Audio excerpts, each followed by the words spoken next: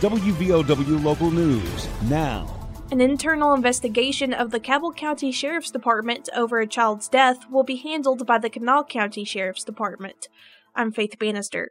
Cabell County Sheriff Chuck Zirkle announced Friday he had requested outside agencies to investigate the case, in which off-duty Deputy Jeff Racer struck and killed 13-year-old Lainey Hudson with his cruiser last week at a Huntington intersection. The West Virginia Sheriff's Association assigned the Kanawha County Sheriff's Department to the case. Zirkle said an out-of-county prosecutor has also been requested to handle any court action over the investigation. West Virginia State Police are handling the investigation of the accident, which claimed the teen's life. WVOW News is brought to you by Logan Regional Medical Center. I'm Tanya Crubb, Director of Acute Inpatient Rehab.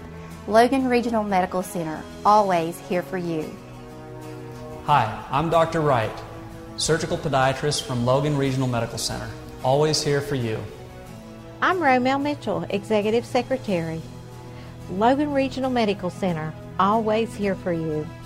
Thank you for trusting your care at Logan Regional Medical Center, always here for you. Mountain Health Network, Marshall Health, Logan Regional Medical Center, and Logan Regional's parent network, Scion Health, announced Friday a new collaboration aimed at bringing more opportunities to specialty care in southern West Virginia.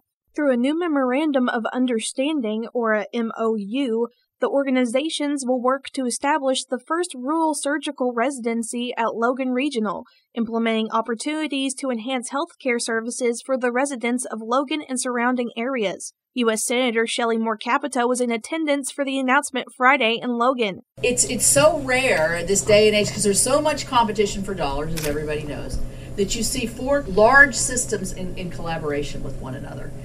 And that's, I think, the beauty of what we see here today. Earlier this year, the Marshall University Joan C. Edwards School of Medicine and Marshall Health, its faculty practice plan, partnered with Logan Regional Medical Center to launch the nation's first separately accredited rural general surgery residency program. Capito touched on some of the hurdles for families in rural America and why the partnership is needed. The assumption is, well, if you're in rural America, everything's cheaper, it's easier, it's more, it's not as hard to get to as maybe one of the larger urban areas. And it's actually exactly the opposite. You have to travel, you have to plan.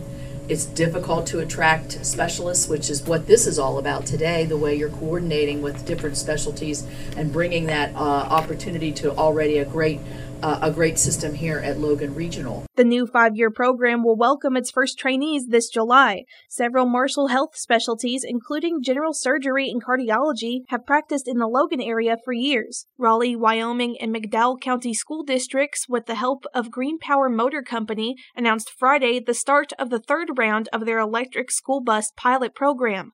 The Green Power Type D Beast school buses and a smaller Type A Nano Beast school bus and the necessary charging infrastructure will be deployed in McDowell, Raleigh, and Wyoming counties. This is the third phase of Green Power's pilot project, which is being carried out in collaboration with West Virginia Governor Jim Justice, the West Virginia Department of Economic Development, and the West Virginia Department of Education. Green Power Motor first announced their intention to build a manufacturing facility in South Charleston in January of 2022. The buses will be deployed over the course of this week, beginning with McDowell County tomorrow, followed by Raleigh County on Thursday and Wyoming County on Friday. The West Virginia Division of Natural Resources on Thursday announced the publication of updated fishing regulations and the return of trout stockings to select lakes and streams around the state. Trout stockings officially returned on January 3rd with stockings to the Greenbrier River, James P. Bailey Lake, Laramie Park Lake, and Williams River. While daily trout stockings are not announced in advance, the WVDNR publishes a list of recently stocked waters on their website. Anglers may also find out what waters have been stocked by calling the stocking hotline at 304-558-3399. Updated fishing regulations for 2023 went into effect on January 1st and include changes to regulations regarding delayed harvest and catch and release waters. The Upper Guyandotte and all tributaries in Wyoming County, Barker's Creek and tributaries in Wyoming County, and Elkhorn Creek and tributaries in McDowell County were all placed under catch and release regulations. The delayed harvest regulation was modified to be catch and release from November 1st to May 15th, and general regulations from May 16th to October 31st. The late harvest sections were established on Paint Creek in Fayette County, Williams River in Pocahontas County, and Shavers Fork in Randolph County. To learn more about fishing opportunities and trout stockings in West Virginia, visit WVDNR.gov. Young men at a juvenile center in Boone County face charges after a wild weekend. WVOW's Aaron Stone with more. Boone County Sheriff Chad Barker says 4 17-year-old males housed at the Donald R. Coon Juvenile Center at Julian face charges after a takeover of one of the rooms at the center on Saturday night. Sheriff Barker said the 4 damaged the room and attempted to turn furniture into weapons. Police and correctional officers were able to restore order. Madison Police, Boone County deputies, and the West Virginia State Troopers were all on the scene. State Police is conducting the investigation. I'm Aaron Stone. A former West Virginia delegate who was convicted for his role in the riot at the United States Capitol building 2 years ago has announced his official bid for Congress. Derek Evans stated in a press release that he plans to run against incumbent Carol Miller in the Republican primary race next year. Evans served as a delegate for Wayne County prior to his role in the events that took place on January 6th of 2021 at the United States Capitol, where he live-streamed the riot on Facebook. He resigned shortly thereafter. Evans pleaded guilty to 1 count of civil disorder during a plea agreement hearing in March of 2022. He was sentenced to 3 months in prison. He served his sentence at the FCI Milan in Milan, Michigan. A woman hit by a vehicle while riding her bicycle has died, according to the Kanawha County Sheriff's Office. Deputies say the victim has been identified as 21-year-old Xaveria Jarrell of Cross Lanes. She died of her injuries from the crash on Wednesday, January 4th, according to the Kanawha County Sheriff's Office. The Sheriff's Office says Jarrell was riding her bicycle on Route 60 or East DuPont Avenue at Bell near the Shillian Bridge when the crash happened around 1 o'clock in the morning, January 3rd. According to the Sheriff's Office, Jarrell was riding next to the concrete barrier in the westbound lane when the bicycle allegedly veered into the westbound lane. Jarrell was struck by a SUV that was traveling westbound, the Sheriff's Office says. Deputies say the driver of the SUV was not impaired or at fault for the crash. The West Virginia School Service Personnel Association will enter the 2023 regular session with a little more clout in their lobbying efforts.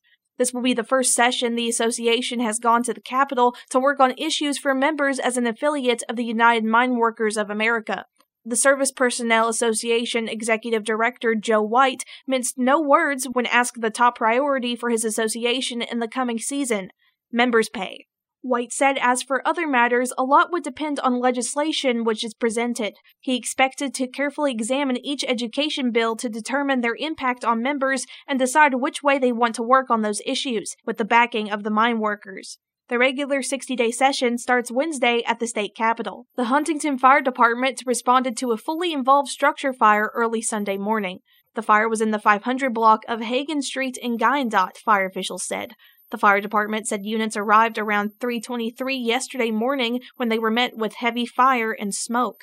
5 people inside the home with suspected smoke inhalation were taken to the hospital by Cabell County Emergency Medical Services, according to the fire department. The Department of Health and Human Resources reported 1,351 active cases of coronavirus across the Mountain State in the agency's latest update today.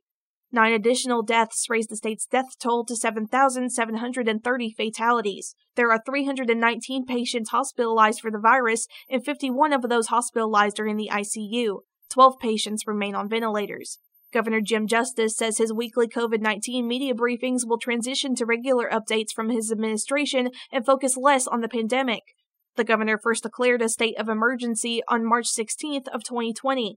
A day after it was declared, the governor ordered the closure of all restaurants and bars, gyms and recreational facilities, and more. Schools were also closed.